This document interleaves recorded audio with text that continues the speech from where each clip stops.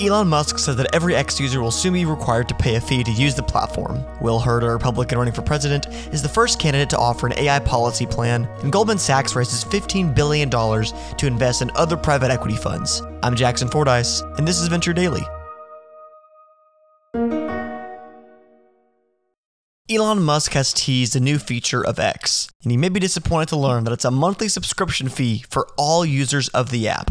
According to Musk, it's the only way he can think of to adequately combat vast armies of bots on the platform. He said so on a live stream with Israeli Prime Minister Benjamin Netanyahu on Monday, explaining that adding a universal subscription model would make it more difficult for bots as they would need to register a new credit card with each account. Now, it's not confirmed if this teased proposal will actually go into effect on X, as Musk is known to publicly comment about features that never end up materializing. But if a monthly fee for all users was implemented, Musk said X plans to offer a cheaper, lower-tier pricing for users than the current subscription called X Premium, the $8 per month tier formerly known as Twitter Blue. The price for the teased universal subscription is unknown, but it sounds like it would be at least under $8 per month. As X tries to bring advertisers back to its platform, Musk appears to be betting that a platform with significantly less bots, even if at the cost of users that don't want to pay a subscription fee to use the app, will be more enticing to advertisers. Some reports estimate that 20% of X's user base is bots. Naturally, that's a huge turnoff for advertisers.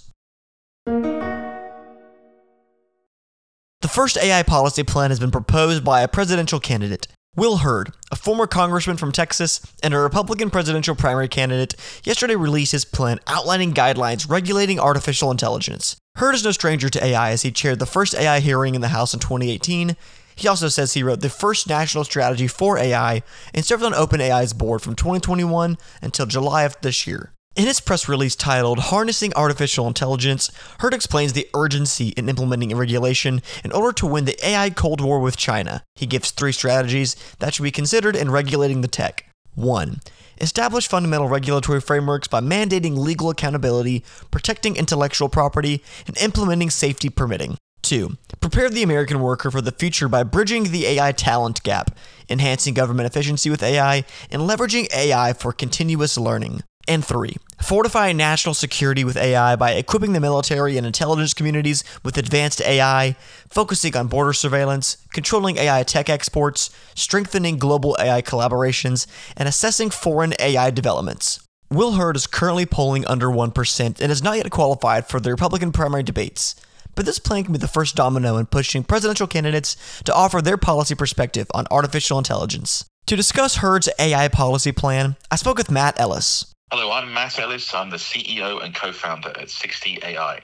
60AI is an AI-powered personal relationship management software company. Matt, do you agree with Will Hurd that we are entering a technology cold war with China, where the victor will shape global markets and norms for the rest of the century? I think that's a little dramatic, but there is definitely a race on, and the winner will have a lot of power. What do you think of Hurd's proposal that powerful AI models need to obtain a permit to ensure they operate with safe and reliable standards? I think it's the strangest idea I've heard since someone invented the word normalcy. It's completely impractical. The idea that the government can get in front of this has never happened. They're going to be dragged behind it, screaming and crying. I think the question is, how can you regulate it? How can you regulate it well? Can you imagine explaining to a civil servant what your new app does and getting a permit for it? It's just going to stop development, and that means the development leaves the United States. We lose control of it, and we lose ownership of it. The country that accepts that the world is changing, like software ate the world, like the Industrial Revolution eats the world, and deals with the costs of that, the fallout of that, is the one that's going to win. Matt, what do you think regulating well looks like? Well, first of all, it means understanding it, which is going to take at least a decade, probably 2, for the government. But it means legislating for the costs of it. It means, for example, protecting intellectual property rights so that artists and musicians don't have everything ripped off. But the people who lose their jobs, they need to have opportunities to retrain. And one part of his proposal, which is to prepare the workforce for the future, is actually quite grounded in, I think, a good idea. The first words of Hurd's policy plan reads, AI threatens 85 million jobs worldwide. Do you agree with him that we should make coding and data analytics standard subjects in middle school and beyond to prepare our youth for future professions? I don't think they should be standard because that speaks to aptitude. Not everyone can code. Not everyone can write music. I think it should be invested in, but if you're not that type of person, you've got to find something else to do. Matt, do you think we'll soon see most presidential candidates speaking on and providing an AI policy plan as we get closer to November 2024? I think they'll say something about it, but I think few of them understand it like Hurd does. How can older politicians start to understand artificial intelligence? They don't, and they never have. It's going to be the younger politicians who do this. That was Mat Ellis, CEO of 60 AI. Thanks, Matt. Always a pleasure having you on. Good to be here.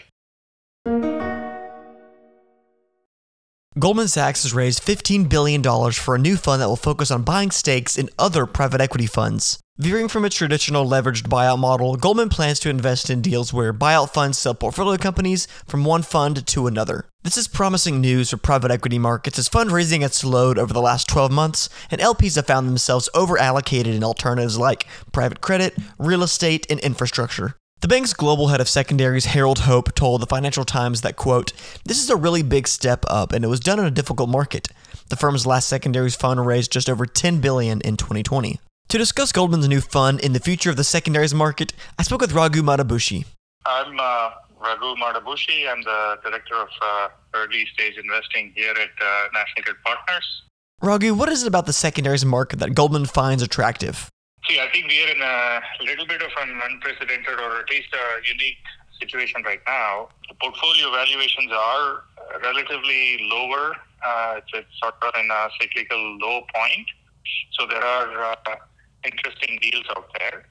And these are, especially for infrastructure and clean tech type companies, these are relatively illiquid assets, meaning IPO type liquidity events take a long time. So if you're hunting for a bargain, this is a great time to be in the market. Fundraising for private equity has slowed over the last 12 months due to LPs being over-allocated to alternatives like private credit, real estate, and infrastructure. With this $15 billion raise, is there hope from LPs in the secondaries market? Goldman, both? See, it's also a function of macro, right? Right now, the macro significantly dominates. So if you're an LP or if you're a fund sitting on a number of portfolio companies that you invested in the last 3-4 years, you have write-ups, meaning your portfolio, even though in the last maybe year or two, you've probably had some valuations adjusting downward a little bit, but you still have significant write-ups. But if you are also allocated, and this is from LP point of view, if you're also allocated to public equities, and the public equities have been significantly down. So this whole denominator effect and whatnot, that itself is increasing your need to rebalance your portfolio between private equity and public equity. So that might be a key driver where funds want to see if they can sell some in the secondary market, which is where Goldman can step in. Raghu, the fund is focused on buying stakes from other investors in private equity funds and solving liquidity needs. Why would this be attractive to fund managers? Are most PE investors having liquidity problems? Yeah, so I think you should separate out fund dynamics, so GPLP fund dynamics from actual portfolio company operating dynamics, meaning there is a certain cadence to how GPs go raise funds from LPs and how LPs allocate to private equity, right? So that's the fund dynamics. And depending on where you are in the fundraising cycle, you could be in between fundraisers, or you could be in the market to raise your next fund. So because these are all typically 3-4 year cycles where GPs go out and raise funds from LPs and deploy the capital and come back and raise the funds.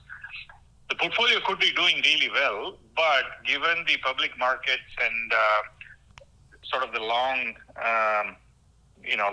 cycles these days for infrastructure and clean tech type portfolio companies to reach liquidity, whether it is M&A or IPO,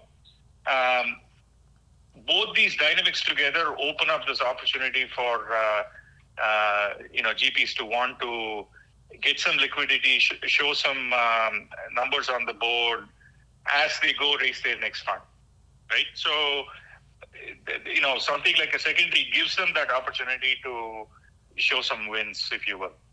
That was Raghuram Madabushi, director at National Grid Partners. Thanks so much for being on the show, Raghu. Thank you.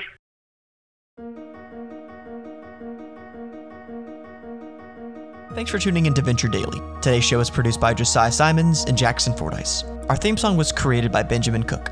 If you liked today's episode, please give us an honest review wherever you get your podcasts. I'll see y'all tomorrow morning.